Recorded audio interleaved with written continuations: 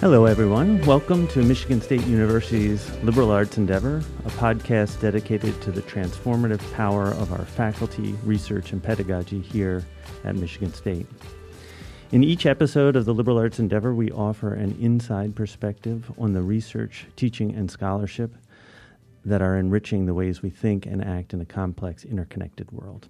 I'm your host, Chris Long, Dean of the College of Arts and Letters here at Michigan State University. And in the studio today, I have the great pleasure of welcoming the professor and award-winning filmmaker, Alexandra Hidalgo from the Department of Writing, Rhetoric, and American Cultures. Welcome, Alex. Thank you so much. I'm very happy to be here. It's great to have you on the Liberal Arts Endeavor. So talk to me a little bit about your work and the way you use film in your scholarship. Great. I got my PhD at Purdue University, and I came actually from a creative writing background. I had an MFA in creative writing, but I've always liked academic thinking. So I was getting my PhD in rhetoric, and my first semester I realized that I was really enjoying the sort of scholarly aspects of my new life, but I was deeply missing the creative aspect that had always been part of who I was.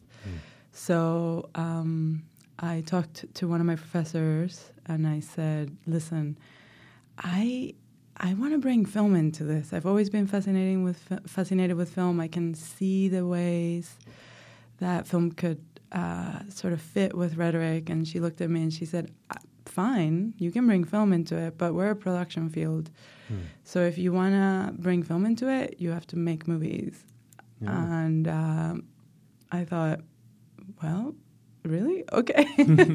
So then, a couple months after that, I was making movies. Did you have that as part of your background, filmmaking, videography? I had dated a British filmmaker when I was in college, and through him, I had gotten hooked up with a film school. So I had acted in a lot of films, and I had worked sort of helping people out with their scripts because I had I'm always good with stories and with structure of narrative. So I had been in a lot of sets, but I had never actually made films. And my husband and I had spent years watching one or two films a night. We had gotten lost into Hitchcock and I don't know, even actors like Audrey Hepburn and Cary Grant. We had and those are actually good people to get lost into because they had long spanning careers. So if you're watching every one of their films, which we did, if you watch 50 Hitchcock films, right, you're suddenly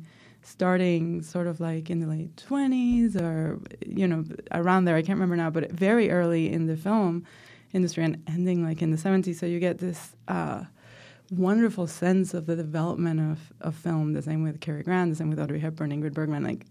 We had spent a lot of time growing our history of film knowledge. And with those two very disparate kind of I've seen some films and, I've been on some film sets 20 years ago. I just decided, not 20, but whatever, 10, 12 years ago, I decided to jump in. As you can imagine, my original, the first few things that I did were terrible. Yeah. I mean, they weren't terrible. I had just because you've watched a bunch of films doesn't mean you can make them. Right. But it means that you might have some good instincts. Yes, that's great. So they looked terrible, they sounded terrible, but the interviews were really interesting, and the way in which I sort of edited them were kind of fascinating. So they did actually pretty well. Now, when your professor suggested, okay, you're going to have to actually make movies, not just introduce film or videography into this, but you're going to have how did you take that? Was that about the narrative dimension of movies? Was it about a more intentional approach? I mean, what was your thinking there? My thinking was I was on fellowship, so I had more money than a grad student usually does. Mm-hmm. And I was like, well, I'm just going to spend some of this money and buy myself some equipment, and then I'm going to fly to Venezuela and answer a question that has been very troublesome to me for a long time. Venezuela is where I'm from, by the way. I was born in Caracas, Venezuela, and then I moved to the U.S. at 16. And one of the things that had been very confusing to me is that here, my friends were feminists, I'm a feminist. If you would mention breast implants to us, it was like, no, we're not going to get breast implants. That's not how it works. But my friends in Venezuela were also feminists, and most of them had them.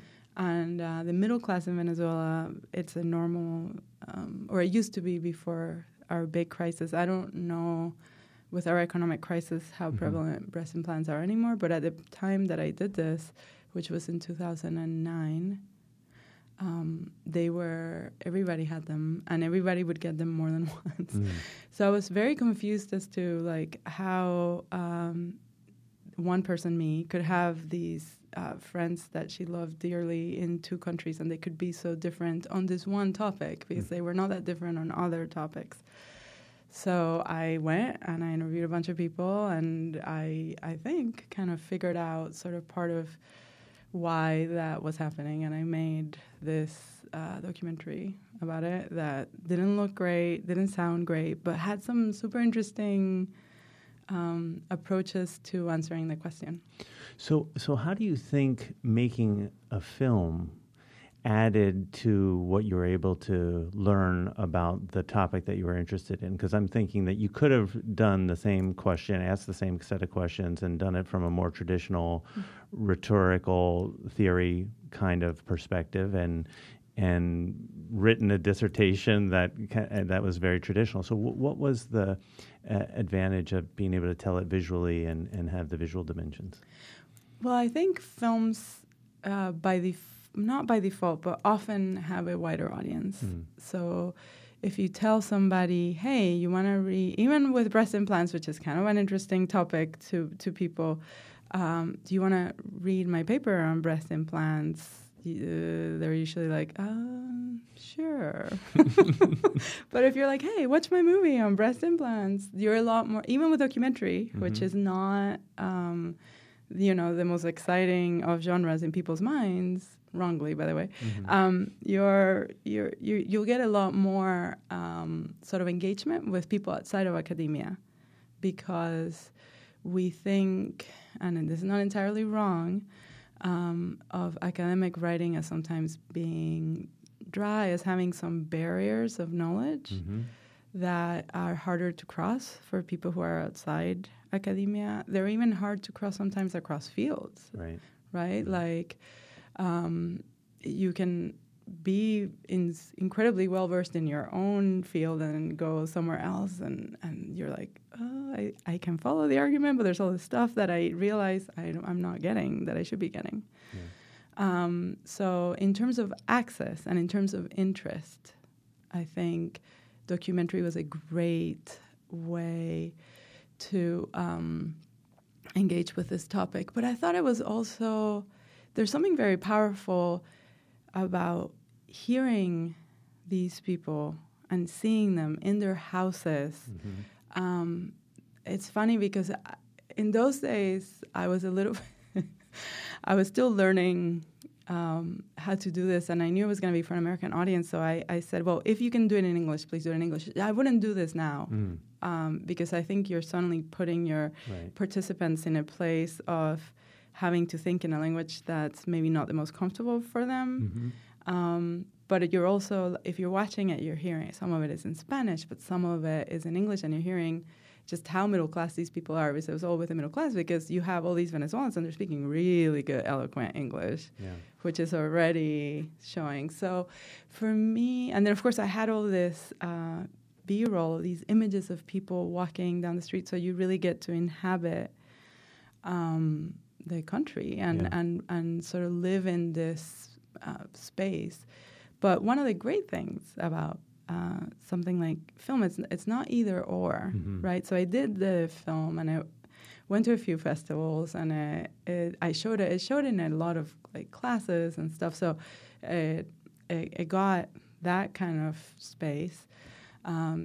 with the audience. But then I wrote a peer-reviewed article on it where I took some of the scenes and then I examined with a bunch of scholarship, with a bunch of ideas, the rhetoric of breast implants in Venezuela. So, and I sort of took that and turned it into a scholarly piece that gets at that knowledge. So for me, one of the things that I want people to think about if they want to start working as academics who also make moving images is that you don't have to just make the film. Mm-hmm. You can also take that film and do a lot of other things with it that are peer-reviewed, that read to your fellow academics as being part of the conversations that we usually have in our field. One of the things that's really remarkable about the path you've taken is the way that you've brought the filmmaking into academia, and then, of course, then academia into filmmaking, and then into connection with the broader world. So I hear in what you say both as having film provide you with a way of giving a more textured context to the ideas that you're addressing and the work you're doing, but also that you're needing to supplement it with some theoretical frameworks, with some sort of reflection on that work that does fit more traditionally into what we would consider sort of traditional scholarship. Yeah, I don't know if I need to, but I want to. Yeah. Well, I mean, part of the question really is about how you've charted that path for yourself, because one of the things I'm heartened to hear is that your professor in graduate school said, "Yeah, let's do that." They weren't saying, "No, that's not how we do things." It's not. They actually said that's how we do things. Great. So that, I mean, that's already a special moment and an important moment for us in Shirley Rose is her name, by the way. Let's give Shirley credit. Shirley, exactly. So, I mean, that affirmation of the innovative kind of scholarship you want to produce is so important to graduate students, because that lends them the courage to do this work, which often has to be about carving out a space and giving an account to those who, want to sort of police scholarship and say, well, that's not real scholarship. So yes, I understand that you want to do the theoretical component because it also adds another layer of texture to your work. But where have you found the challenges around getting that work, accepted more in the kind of mainstream of scholarship? Well, let's talk about the second film so I can explain a little. So after I made this first film and I don't know, again, it's super interesting and cool, but it looks terrible and it sounds terrible. Yeah. Well, I mean, that's the way I think about my dissertation too. I mean, it was where I was at the time, you know. But then I was like, no, I'm gonna make like a real deal film. I don't know why I decided to make a feature right after making a short. I do not recommend this path, but I took it. And so I made this film with a young and up-and-coming professional crew in New York, about 4 immigrant women living in New York City. And that one was great because it allowed me to show, then we were really, if you're doing 4 women from different countries, you're hearing their accents, seeing the food, seeing their houses, seeing their work. I mean, that was so much more powerful. But when I was here, I made the film first, and one of my colleagues said, you probably don't have to write a book because you've made this film that's a feature thing. And then I went to talk to Jeff Grable, my chair at the time, who has the same. He also came from Purdue. Mm-hmm. We share an advisor, Patricia Sullivan, and he was like, I think you should write the book. And I was like, but I made this feature thing. And he was like, you want to write the book so you can join the conversation in academia, so you don't end up losing touch or being lost to academics. So for a while I did feel, and I had just had a baby, and it was all a little bit, I think I was pregnant. No, yeah, I was 8 months pregnant or something. I was like, really? with my second child. So in that respect, it felt like I was having to do twice the work. Mm-hmm. But I'm thankful for Jeff's advice because it did exactly what he said it was going to do. So the way that the films count, and this is something to explore for anybody interested in doing academic work that also blends moving images into it, is that films have a long history of peer review through film festivals. Right. So that film, I think it was like 11 film festivals or something that it went to, are kind of international, like around, I don't know, maybe it was 3-4 countries. Mm-hmm. So I got that. I got some awards. So suddenly I had all this like peer-reviewed international experience, but the book that I wrote, which was a video book, not a book. Right. So I did like 6 interconnected chapters, in part based on the experience of making that film, and then looking at how other people in the field were using film and how they were making it count, mm-hmm. and how they were funding it, and how they were learning to make films. So those kind of went in tandem, which means that the 5 years that it took me to make that film also in part gave me a book. So so that you get the film and you get the book. Not that they're instantaneous, not that the book doesn't take any work, but a lot of the what you would call quote unquote research mm-hmm. of that book was actually making the film. You're really creating a new genre. I hope so. Right? Exactly. So, and so talk a little bit about how the video book, filmmaking book, I mean, the Cámara Retórica. Cámara Retórica. How does it work? Talk a little bit about what this is as a genre. Well, we've had video essays for a long time. And video essays are basically you write your scholarly piece, you read it, and then you have images that sort of make that scholarly piece come alive, mm-hmm. because you're seeing footage and you have music to sort of heighten the emotional moments. And if you're like, I love, and this is very common, it's not just me, like if you're citing somebody, then you either find some video that they've done or you have some footage of them and you put it in, so you're like really getting to mm-hmm. engage with that person visually as well. There's also video essays, and I do these a lot, where it's like, I'm going to talk for 5 minutes, and then we're going to see some documentary footage, and then I'm going to talk some more. So that is a fantastic genre. It's very alive. Students really enjoy it in my experience, because they're like, oh, I'm going to watch a movie, but it's like a smart movie. Right. You know, like right. It feels very innovative and cool. So what I did is that I did 6 of those, mm-hmm. 6 video essays, and they're all interconnected, and they're all dealing with this idea of how do we take feminist filmmaking and bring it into the way that we in rhetoric and composition are making films, mm-hmm. And making them count, and funding them, mm-hmm. and mentoring other people to make their own films, and to make their films count.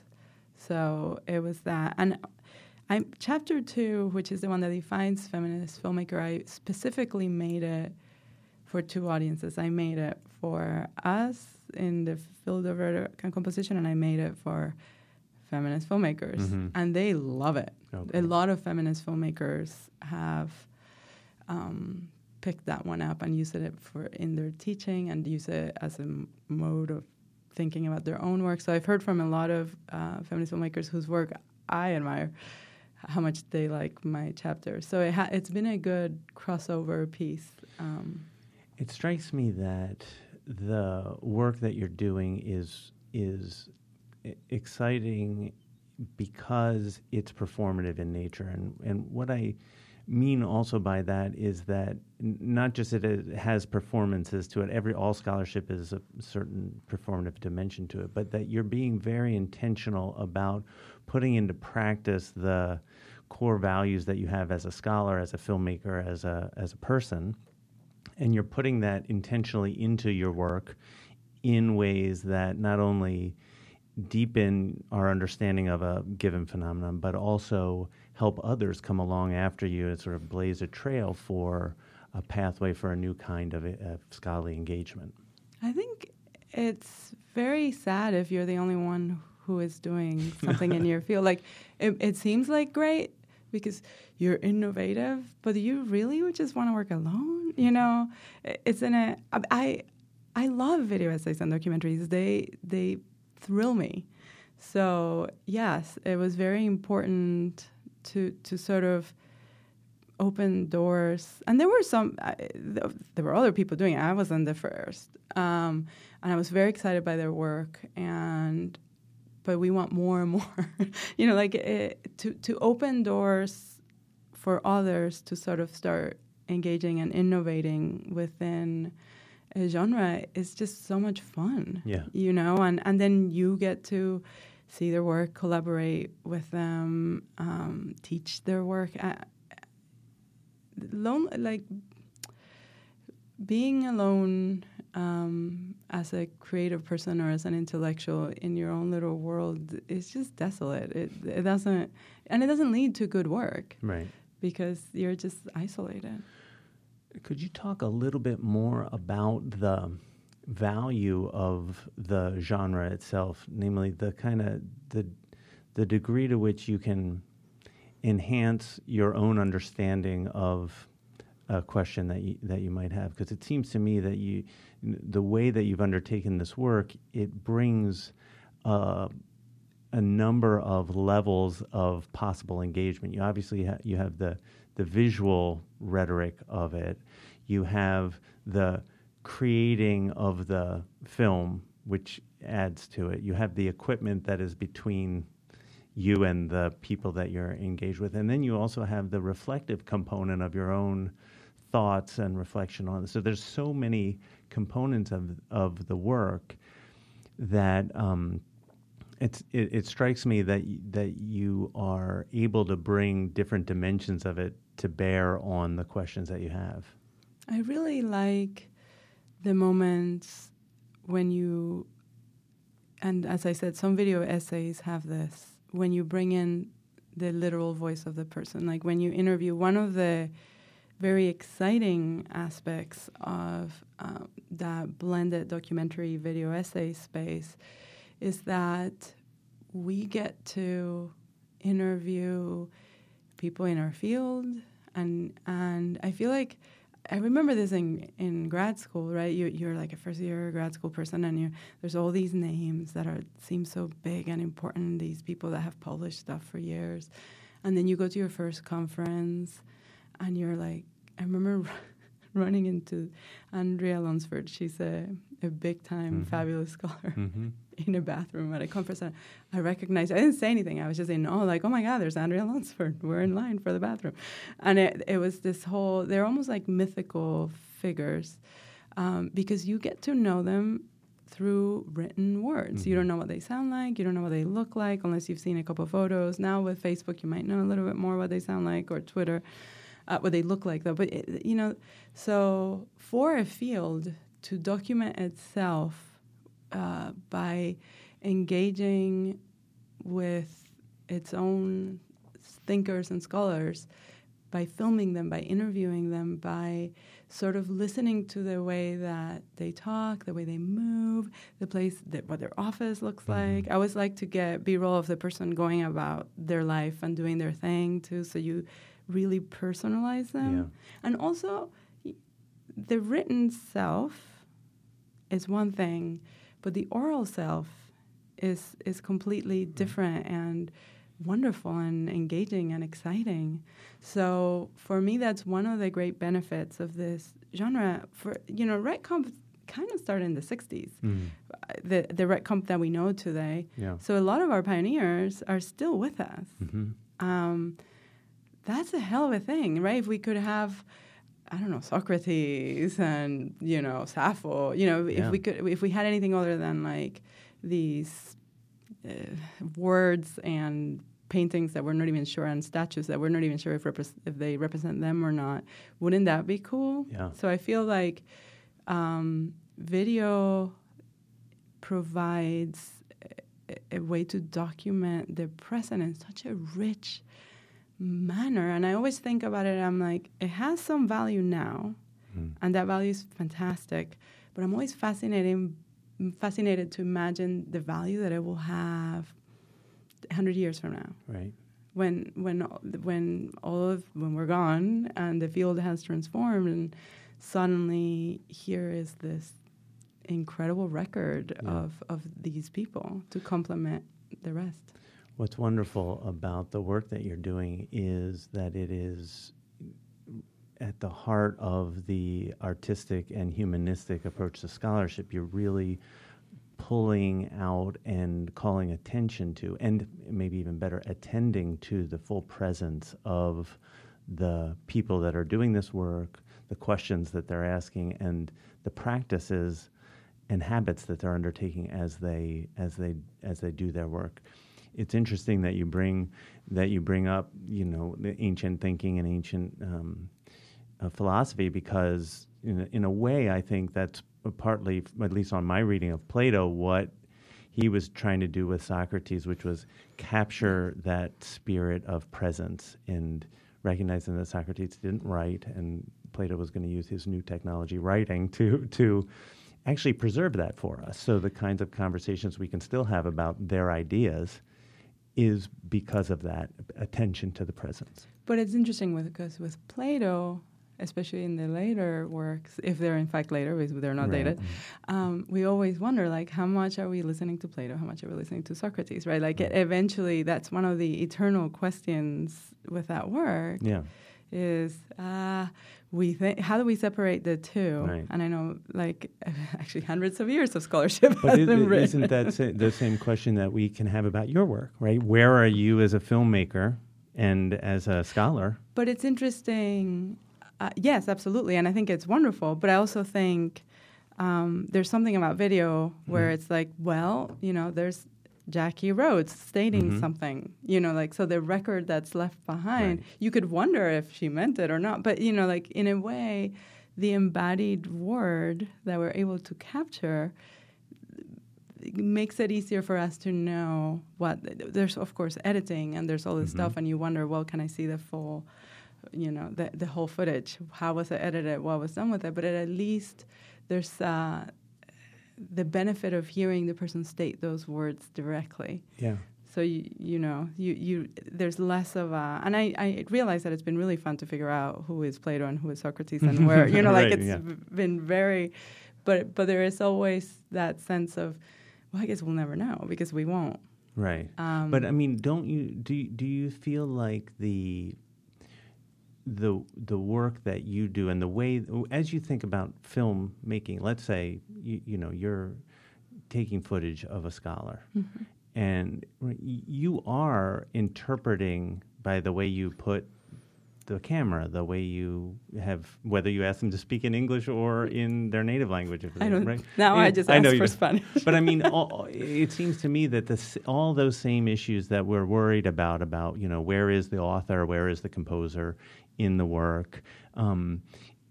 So talk a little bit about how you think about that as a composer of these works. I feel like I have a really good solution to that if you're working with people who are present and who can look at your work. Because one of the tenets of feminist filmmaker, one of the principles of feminist filmmaking that I espouse is that you want to show drafts of your piece to the people who are in it. Right. So, and you sort of, as you're preparing to film them, they're part of the creative process and of the planning process. So, allowing them to be very involved in how they're going to be represented and where and when. And I always show them what they look like on camera, and then later saying, look, here's a draft. How's it looking? Right. Helps a little bit with that. Yeah. Because they're getting to have a say in how they're represented. No, not every single thing they said is there, but what ends up being there is something they're comfortable with, and that represents how they wanted to express themselves. Right. So, I mean, you're really modeling a form of scholarship that is at root collaborative. Absolutely. Yes. Yeah. And that's for everything I do. Yeah. Like also, I'm the editor-in-chief of a couple publications. We do it that way there too. However, this is where it gets tricky, and it's something that I have spent the last couple of years of my life thinking about. I am making a film about my father, who disappeared in the Venezuelan Amazon when I was 6. It's called The Weeping Season, and it's something that I've been working on since 2004. And with that one, my father participates through his writing, through a tape that we have of his voice, through his photos. He was an inventor, so he participates through the patent of his invention.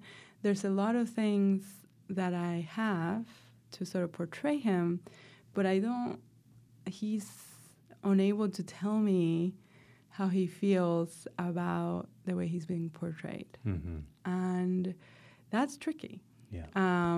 Because I'm trying, but it doesn't have the same sort of sense of feeling like you've captured people the way they want to be captured, when you don't get to say, hey, here's the draft, what do you think? Right, right. And when you're also building this film out of fragments, because that's what we have, right? We have all these, there's many, they're plentiful, they're interesting, they're visually compelling, or, wonderful sound or whatever. There's a lot to them that is powerful. My grandmother's in it too. She's dead. She also doesn't get to say how she gets represented in this film. So in that respect, I think it becomes a more complex undertaking. And I think the richness of that complexity is so important to attend to. And one of the powerful dimensions of feminist thinking and theory is the way in which the personal and the political and the public and the private are intertwined in substantive ways. So I wonder how that plays itself out for you in this particular project, in The Weeping Season, where you, yes, as you say, you can't ask your father for his feedback on this work, but that inability to ask him also comes with a great deal of emotional weight for you as the composer of this work. Yeah, because the whole film is about him being missing. Yeah. So, and of course, he's missing from the process. Right. He's, it's interesting. One of the ways in which I cope with it actually goes back to collaboration. So, his sister, my mother, his nephew, his best friend, they're all in the film, and they all help me. So they're all interviewed, and for years they've helped me sort of piece together this story. And as soon as we have a draft that kind of accept other eyes on it, because we don't have such a draft yet, they'll be able to see it and provide feedback. So one of the ways in which I cope with telling the story of someone who is not around to verify or to complain or to applaud or whatever, the ways in which he is being portrayed is by reaching out to those who loved him best and using my love in order to try to get at his spirit. And he is a very compelling, fascinating character. So at least we have that. There's no lack of ways in which he can engage with the audience because he had a fascinating life. It's interesting that you use the language of coping. On the one hand, it's I hear in your response a kind of addressing a technical issue about storytelling generally, right? On the other hand, this is your dad, and this is your story, and that was one of the hardest things when I started. I have this fantastic editor. She is Venezuelan. Her name is Cristina Carrasco, and she lives in Argentina, and she's edited films that have ended at the Cannes Film Festival, and she's deeply talented. And she and I spend, sometimes like 5 hours on Skype a day, just trying to piece this story together. But how do we? One of the things that we're trying to come to terms with this story is how do you tell this story, which is a story of loss, and it's not just a story of loss of father. It's a story of loss of homeland, what we call motherland, because Venezuela, my country, for the last 20 years has been spiraling out of control, in part due to the current political regime that we have called Chavismo. And that it has landed the country in this very complicated situation. It just was predicted that we're going to have 1,000,000% inflation this year. And so it's the country is also in complete disarray. And that is something that when I originally started to make this film in 2004, the country was in minor disarray, so that wasn't even part of the story. But now you can't tell a Venezuelan story without addressing the humanitarian crisis that we're undergoing. There's great scarcity for food, for medicine. Refugees are leaving by the thousands. So now it's a story about loss of parents. It's a story about loss of homeland. And yet, Christina and I are trying to turn it into a story about hope. So that's one of the key sort of things that we're trying to accomplish with it, to take this story that on the surface would seem very tragic and find a way of turning it into something that's in fact a story about transformation, about taking all the stuff that didn't work and transforming it into strength and compassion and creativity and love. Yeah. I wonder if the making of the film itself is the performance of that hope and that love. I hope so. I mean, it's interesting. Christina and I also have this conversation where it's like, great, but this can't be my little therapy session, right? Because then it's not going to be a very good movie, right. You know? Right. So, but I mean, there's a component of preservation that comes with the making of a film and the creative process that you're undertaking, and so I guess what I'm trying to get at is beyond the personal dimension of your engagement with the story, there is in the co-creation of a work of scholarship, of art, that is an embodiment of a kind of hope and a kind of love. Oh, absolutely. Absolutely. I think if you're not coming from love, you probably should change projects, because you have to love the subject, you have to love the process. The process is not always lovable. Oh, yeah. There are moments where you're like, but I think so. And of course, for me, a lot of the film, and it's been many, many years, has been the disappearance is one thing, but then it's my father, as I said, he was an inventor, he was an economist, he went to MIT, he had a genius IQ, he was a fifth dan in karate, he was a mystic, so he lived in Japan. I mean, he had all of these deeply interesting aspects to him.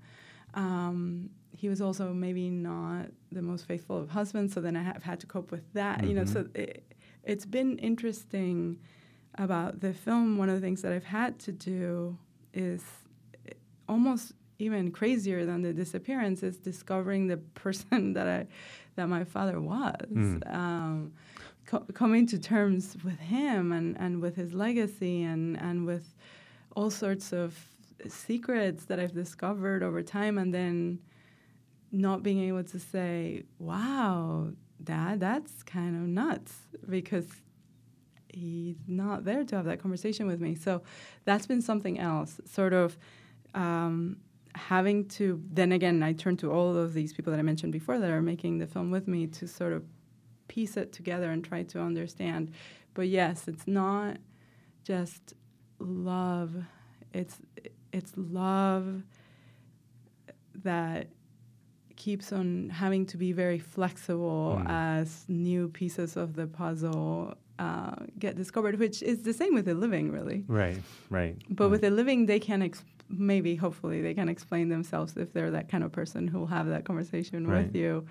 Whereas in this case, it's me and a bunch of fragments that are left behind and more discoveries, and then trying to piece them together. Yeah, in a sense, the work is, whether you're dealing with a subject matter that is a living subject or that is absent, it is a question of doing justice.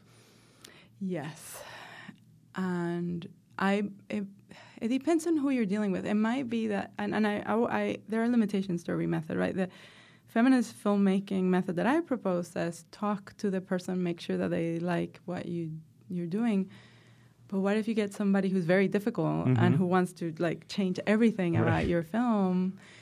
Then you're in a situation where it's hard to do justice to that person and make the film. Right.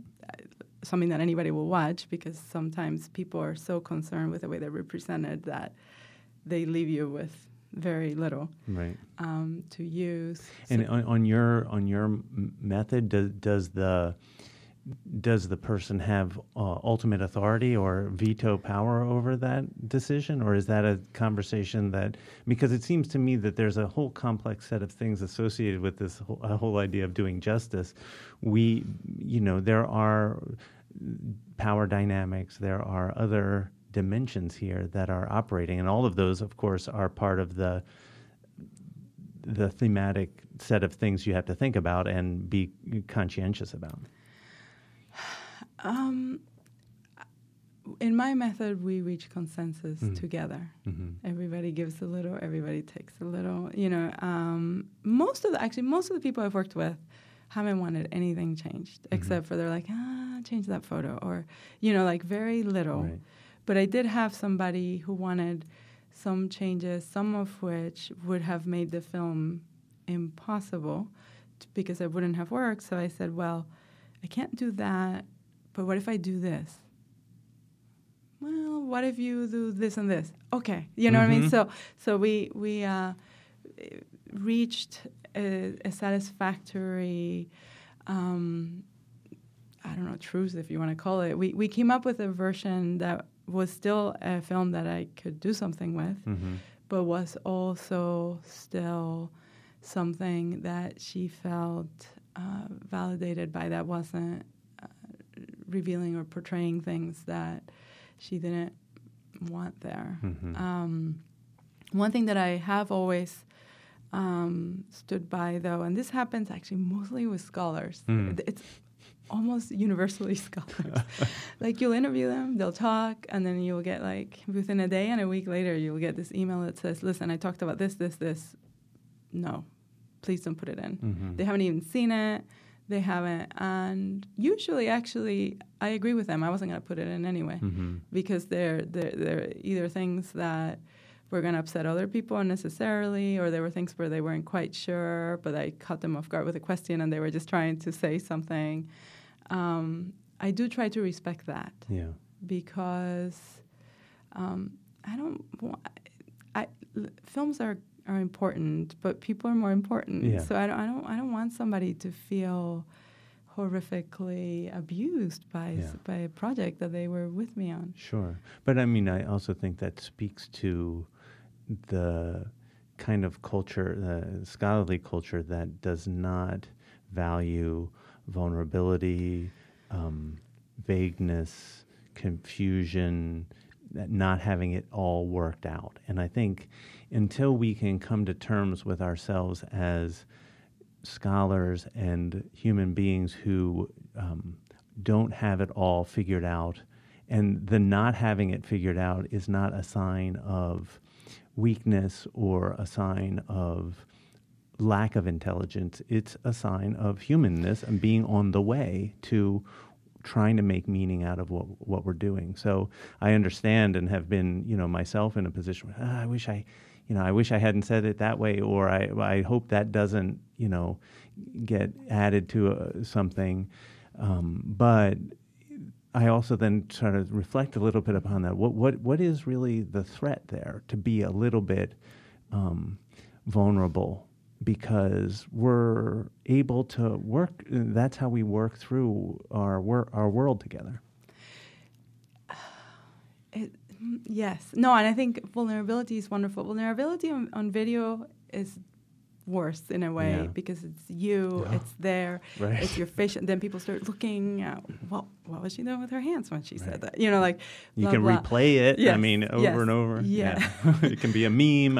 It could be bad. It has all sorts of levels, and I think the threat, or one of the reasons why we don't embrace vulnerability as much as we probably could, is that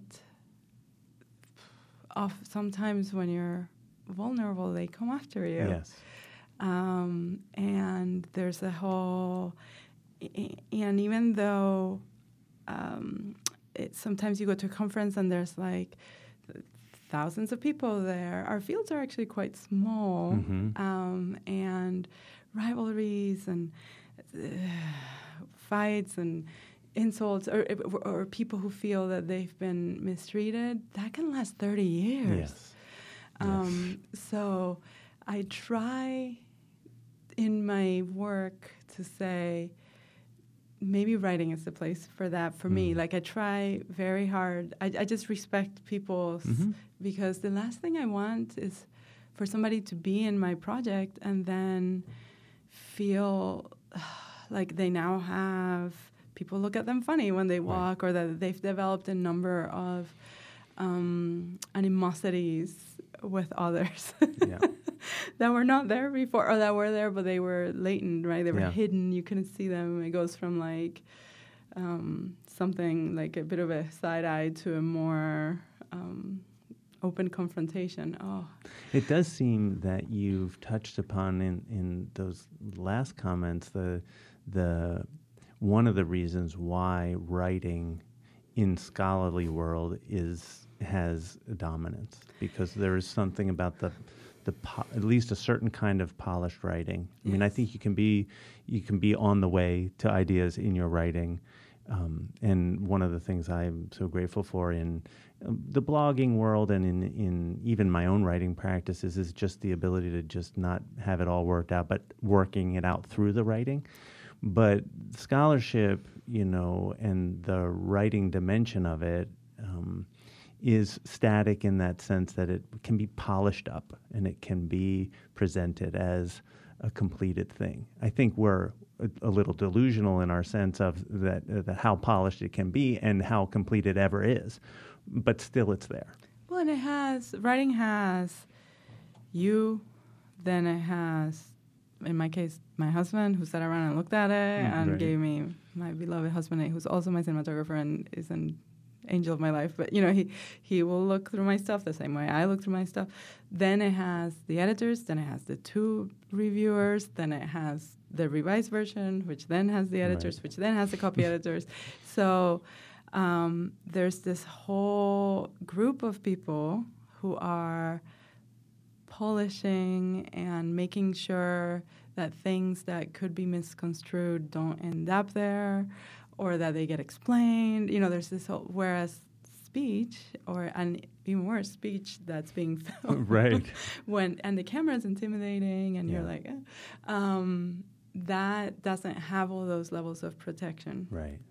It does have editing, and that's why I like to have people look at their stuff more than once, and sometimes you have to redo an interview. I mean, there are, but it is a riskier undertaking, Absolutely. even though it's a more, I think it's a very lively one. Yes. You know.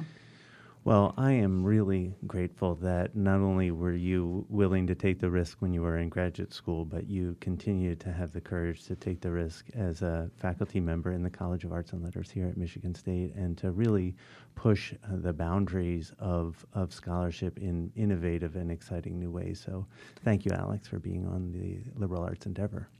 And thank you for supporting, I always say this, and it's true, thank you for being a college that really supports innovation and forward thinking. You guys are a dream. Oh, thank you. A big thank you to everyone involved with this podcast, including our technical producer, Dan Trago, and our marketing director and producer, Ryan Kilcoyne. And of course, you can access all of Michigan State University's College of Arts and Letters Liberal Arts Endeavor podcasts at go.cal.msu.edu/podcast. I'm Dean Christopher Long, and I'll see you next time on the Liberal Arts Endeavor.